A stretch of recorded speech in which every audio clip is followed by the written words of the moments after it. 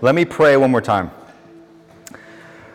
Heavenly Father, who is in heaven, hallowed be your name. Your kingdom come, your will be done, on earth as it is in heaven. We thank you for today, our daily bread. And please, Father, forgive us our sins as we may forgive the sins of others. Please do not lead us into temptation, but deliver us from evil. In Jesus' name, amen. So he was looking around, and he so desperately wanted one as well. Everyone had one, and he felt like he was missing out. He felt like he needed one, everyone else had one, until his dad finally and graciously handed him one. And while he got handed one, he noticed his dad's eyes had tears in them, and they were welling up, and they were going to explode with joy. And while he was getting handed the thing that he needed, his dad was peering out through every single little crevice in the crowd, trying to get a peek, trying to get a glimpse that this was the moment. This was the person he heard his dad talking about his whole life. His whole life. And when they started the chants, started to hear the chants get louder and louder, the kid and his dad and their heartbeats got bigger, and he was excited, but he didn't quite understand. He was barely tall enough to see, and his dad was peering through, and he finally got handed a palm branch. And Zeke, you can just cut it off. Thanks, bro. And his dad said, because he didn't have a lot of instructions, his dad just quickly said, "When I say go, lay it down. When I say go, lay it down. He's coming." And the words of Hosanna and blessed and all these chants got louder and louder. His dad quickly grabbed his hand to keep him safe. But all the while, keeping his son safe, they both gripped their palm branches a little tighter. And his father yelled, "Go." And as a family, they laid their branches down for their saving Messiah. They stepped back and watched him pass by and catch on with the chant.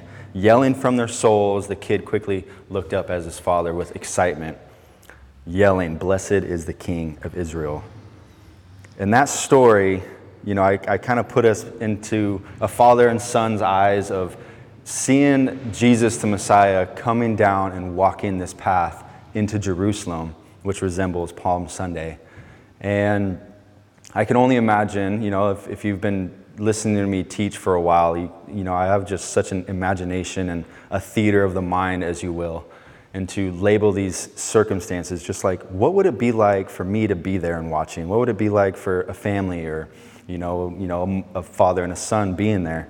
But for me, when I hear this story of Palm Sunday and how Jesus came in on a donkey, I don't know if I'm alone in this, but my whole life flashes before my eyes. Every Easter when we read these stories, I'm blessed enough to be in pastoral ministry for like 5-6 years now, and we're kind of like forced to read these stories over and over again every Easter, but I'm sure some of you guys read the Easter story over and over and over again throughout your walk. But my whole life flashes before my eyes because it was this week, I'll be talking about it a little bit later, but it was this week that shifted all of history, shifted everything that we've ever known, think of, imagined in life, why our souls are the way they are, why our minds are the way they are, why God created us the way we are. Everything happened because of this week and resemblance of Genesis and creation. But right now, you and I live in 2023. This event happened 2,000 years ago. So for this event to happen today, I think it's a complete, if I'm being honest about how society looks at this story and how society looks at our Christianity and the way we follow Jesus, it's a complete joke. It's a complete joke. It's like someone, getting paraded down the PCH right here in like a tricycle, and everyone yelling, "Blessed is the King of Israel," or "Blessed is the President of the United States" on a little tricycle. All of us would just drive by like, what's happening? Like, it's such a joke, right? So when we live in this upside down world and this shift in this perspective that we live in, as this is the King coming in humility, I just recently watched this little video on how this miracle is not really talked about in this story, and it's kind of a little nuanced story, but the miracle of that no one rode this donkey before. And if you know anything about like training horses or anything, or having prepared an animal like that, I'm guessing that donkeys and horses are kind of similar in training, where you don't just hop on a horse or hop on a donkey. You kind of put a blanket or you put weight over weight and kind of get this animal used to it. But this donkey was never ridden before, and Jesus just hopped on, and that little miracle was kind of cool. I mean, I'm like, oh, should I share that or not? Whatever, shared it. Amen. But I just want us to read this story. This is going to be kind of a quicker little sermon, but I just want us to take this glimpse and dive in and read this story again on Palm Sunday. And so we're going to be in John chapter 12. John chapter 12. John chapter 12. John chapter 12.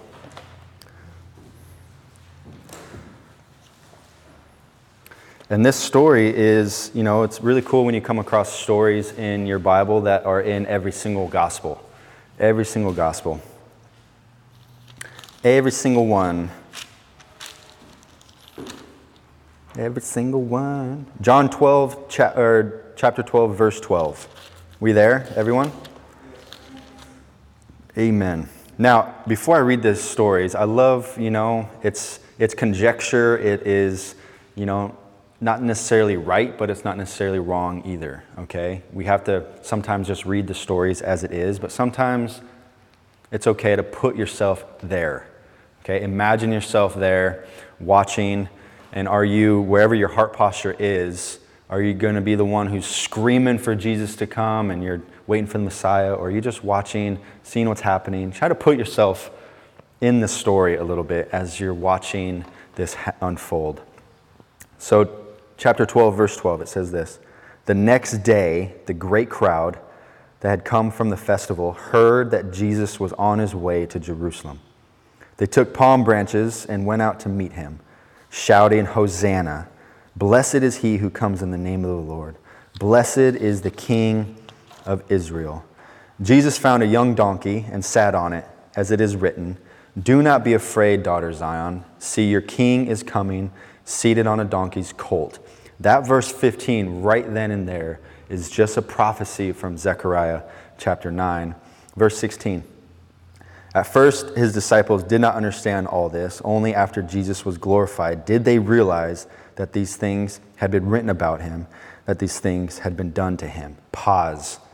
These disciples were just so well versed, most of them were well versed in Scripture and the Torah and in synagogue and all these things and all these prophetic teachings, that they knew that this was that Jesus was written about and all these things had to unfold. Because if you didn't know, I think it's in Mark's gospel, I'm pretty sure it's Mark, where Jesus asked two disciples, "Hey, go into town and you're going to find this donkey tied up and you are going to steal it." I'm just kidding, I don't know what he said, but you're going to take this donkey, and if the owner asks, "Where's this donkey's? Where are you taking my donkey?" That was another story I was going to portray, but you imagine you being the donkey owner, and all of a sudden someone takes it, two people take it, and they're like, "It's for the Lord," and then they take the donkey, and I'm like, I don't know if I would trust them, but and it was a beautiful thing where I don't know. I'm trying to resemble what it would be like today. It'd be like me asking Nick and Zeke to go steal or go take a car. Go take a car and bring it back to me, But I'm not Jesus. Which one? Thank you. The faithfulness. Okay, continuing on. Let me read verse 17. "Now the crowd that was with him when he called Lazarus from the tomb and raised him from the dead continued to spread the word. Many people, because they had heard that he had performed this sign, went out to meet him. So the Pharisees said to one another, 'See, this is getting us nowhere. Look how the whole world has gone after him.'" Amen. There's so many cool little things of Palm Sunday and what we can take from it. And the reason why, it is the beginning of a glorious, glorious week, because Easter is Sunday, Good Friday is this Friday, Silent Saturday, what I call it, or Sad Saturday. Anyone have a other cool name for Saturday that you've heard? No? Silent Saturday. I preached an Easter message on Saturday that one time. What was that? Silent Saturday? I think I called it Holy Saturday. Oh, it's Holy Saturday. Everything's holy, but like silent. You're right. You're right. Silent? Maybe Silent Saturday. I like Silent Saturday because all the disciples are scattered and they're scared because they just saw Jesus being crucified. So, and I just want to give us cool little ways we can kind of decipher this text into our own lives and just what Jesus resembled for this. Now, number one, I think it's our first slide up here. I think, yes. Humility, what we kind of find on Palm Sunday. Palm Sunday reminds us of Jesus' humility as he entered Jerusalem riding on a donkey, rather than a magnificent horse or chariot. And as Christians, we are called to practice humility in our own lives, seeking to serve others rather than seeking power or status. So hard to do, so hard to do. Humility. I'm going to kind of breeze through these just because I want to get us to our time. Number two is trust in God. Jesus knew that his entry into Jerusalem would ultimately lead to his death, but he trusted God's plan for him. As Christians, we are called to trust in God's plan for our own lives, even when facing difficult circumstances. I think that just blows my mind, because when you imagine before Jesus was arrested in the garden and being crucified, you're saying that Jesus was fully God and fully man at the same time, but praise the Lord for Jesus' humanity in that moment, because he was wondering if God's plan was good enough, that his Father's plan was good enough for him at that moment. Please let this cup pass from me. And we never really talk about how Jesus trusted his Father's plan as well. As a fully human, how could Jesus not trust in God's plan? He's God. I don't understand how this is confusing to me. It's one of the greatest miracles where Jesus was fully man and full of doubt, also being fully God and divine and dying for our sins as a perfect sacrifice. I think it's amazing. Number three, the importance of community. The importance of community. On Palm Sunday, Jesus was welcomed into Jerusalem by a crowd of people waving palm branches and shouting, Hosanna. This reminds us of the importance of community in our own faith journeys. We need to support and encouragement of other believers as we seek to follow Jesus. I don't care who you are. Jesus being riddled with anxiety about the future that's about to happen to him this week, it must have been pretty nice when everyone was laying palm branches down and celebrating and yelling his name, and he's yeah, I got my people. I got my people. And it was kind of nice. The community aspect. Number four about Palm Sunday, the cost of discipleship. Jesus' entry into Jerusalem was the beginning of a week that would end with his crucifixion. This reminds us that following Jesus can come at a cost, and that we may face challenges and even persecution as we seek to live according to his teachings. I don't know if you have a pulse, if you're not humbled, and if you're a Christian and you follow Jesus and you're not taking these stories into account of your own life, where it's just hey, this is the week of remembrance. This is the week of realignment. And I know how much we all struggle with our day-to-day, and this world is telling us all over and over and over again that this is the way you should go. This, try this, do this.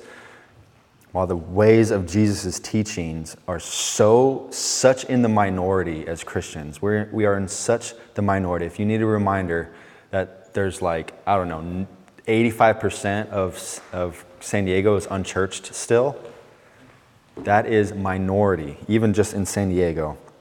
So it comes at a cost, and I know we're just riddled with the world and Jesus at the same time, but may this week we come together in community that we're just hey, this is the time to get reestablished into Jesus' teaching. even if we get persecuted and we feel like them. Anyone else feel alone as a Christian sometimes in the world? Like, oh my goodness. Number 5, the power of hope. Despite the challenges and suffering that Jesus knew he would face, he continued to hold on to hope for the future. And as Christians, we are called to cultivate a sense of hope in our own lives, trusting that God is at work even in the midst of difficult circumstances, trusting that God is at work. And we're going to go into just our little 10-minute time of like silence and solitude. I'm going to talk about that too, but if there's one that sticks out to me the most as a resemblance of like what sticks out to me this, or I want God to move in my heart and my mind this week, it's the word hope. You know, sometimes like I've been pretty much riding the line of hope and hopelessness as close as you can get. Like I just wake up some days, I'm like, there's no reason. There's no hope. What's the point, right? And it's been a very, very difficult season of my life. And I just love the reminder of the hope of this Holy Week. Like, sometimes I wish Easter was like every other day. Or I'm like, I need this hope of resurrection, or hope of this man I call friend in my prayer life, in my life, and he goes wherever he goes, where I go. He died for me. He really died for me. I'm not going to talk about Easter because I got a message for you next week. Whatever. Amen. But the power of hope. Now, if it's your first time here, we're going to quickly go into this time of silence and solitude, individualistically, just taking 10 minutes. Because I know most of you guys, it's really hard to do this throughout this week. But if you've been coming, or throughout your weeks, I know it's really hard to just sit for 10 minutes and just be with Jesus.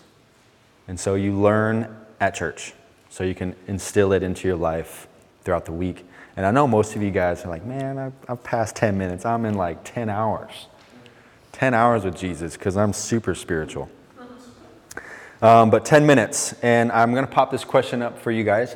I just went over this whole list: humility, trust in God, the importance of community, the cost of discipleship, the power of hope. And I was thinking about this.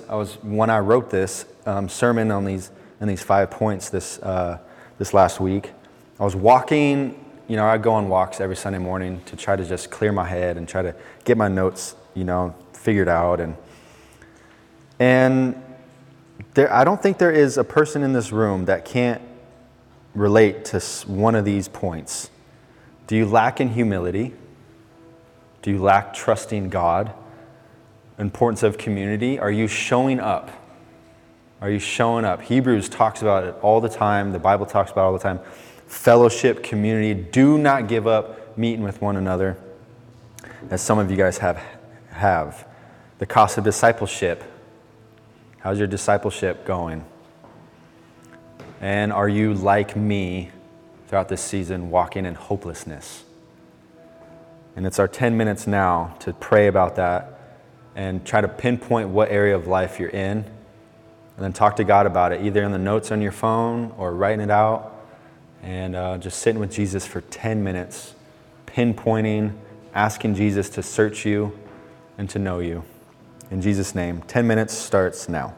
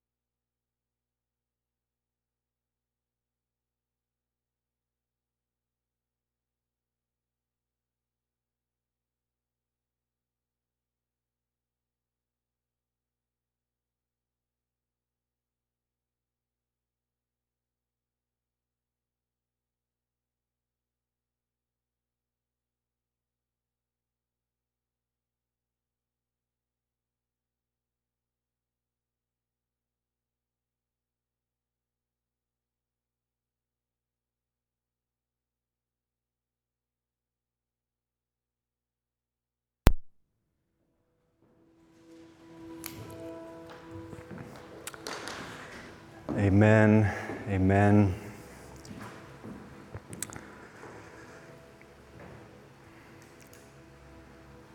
When I'm reading these stories and I'm hearing these stories, I can just sense Jesus. Of course we know Jesus prayed for his disciples. And he also prayed for us. The good shepherd, the one who will watch over our lives, calls us friends, the good vine, the one raises from the dead, the one that goes with you, hears your cries of how long or why. I think every step towards Jerusalem on the donkey, making his way onward to his death and resurrection and ascension, I hear him saying, I did this for you. I did this for the world. I did it for the people that really, really believe in me. And what a reminder of the start of this week as he just makes his approach. And it's the start of the week. Remembering that some of us would be physically dead without this week happening 2,000 years ago. 2,000 years ago, we would all be dead spiritually if this week didn't happen. So may we go throughout this week. May we go out this week. The challenge is to take this week seriously and with a soft heart.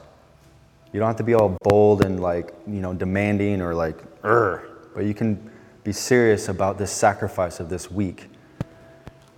Because we would all be without hope. We would all be without direction. We would all be without a friend that goes with us no matter where we go. To the highest of heavens, there you are. To where I make my bed in the depths, there you are. Without the friend, and his name is Jesus. We have a friend, and his name is Jesus. The biggest week of all of history. Show up in your prayer time. Show up to church. Show up for each other. Because this week, I don't know, I gotta, in my quiet time just now, I'm like, you know what, this week, I have to say for my personal life that I think I would literally be dead if this week didn't happen. If I didn't really come to grips 7 years ago about this man Jesus died for me and rose again, but it was his first steps. It was all of his ministry before hopping on a donkey for me. You guys, he hopped on a donkey for you, and that is literally why I wore my boots today. Amen. Because I really, truly believe Jesus, he's like, it's rodeo time, put my boots on, I'm getting on a donkey, and we're kicking some dust up. So, as we throw, I'm going to invite the guys back up.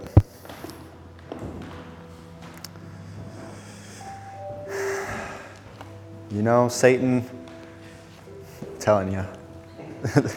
Sometimes I'm like away with all this. I got a loud voice, and Nick can sing as well. So, as we go, may you put yourself in that story onlooking. The scripture is alive and active today. God breathed. It's right. It's beautiful. And this story to be read and to be taken into account. And the cool thing the Holy Spirit does is we read these stories, and Jesus did that for us, so we might as well think that what if I was there? What if I was there? How would I act? Because we have so much faith. You and I have so much faith believing in this Messiah that rode in on a donkey and started this holy week. Let me pray. Pray. I feel the Holy Spirit. I want to remind you guys of a beautiful psalm. And I want to put a blessing over your guys' life. Psalm 121, one of my favorite psalms. It says, I lift my eyes to the mountains. Where does my help come from? My help comes from the Lord. My friend, I added that. The maker of heaven and earth. He will not let your foot slip. He who watches over you will not slumber. Indeed, he who watches over Israel will neither slumber nor sleep. The Lord watches over you. The Lord is your shade at your right hand. The sun will not harm you by day, nor the moon by night. And the Lord will keep you. He watches over your life. He watches over your coming, both now and forevermore. Amen.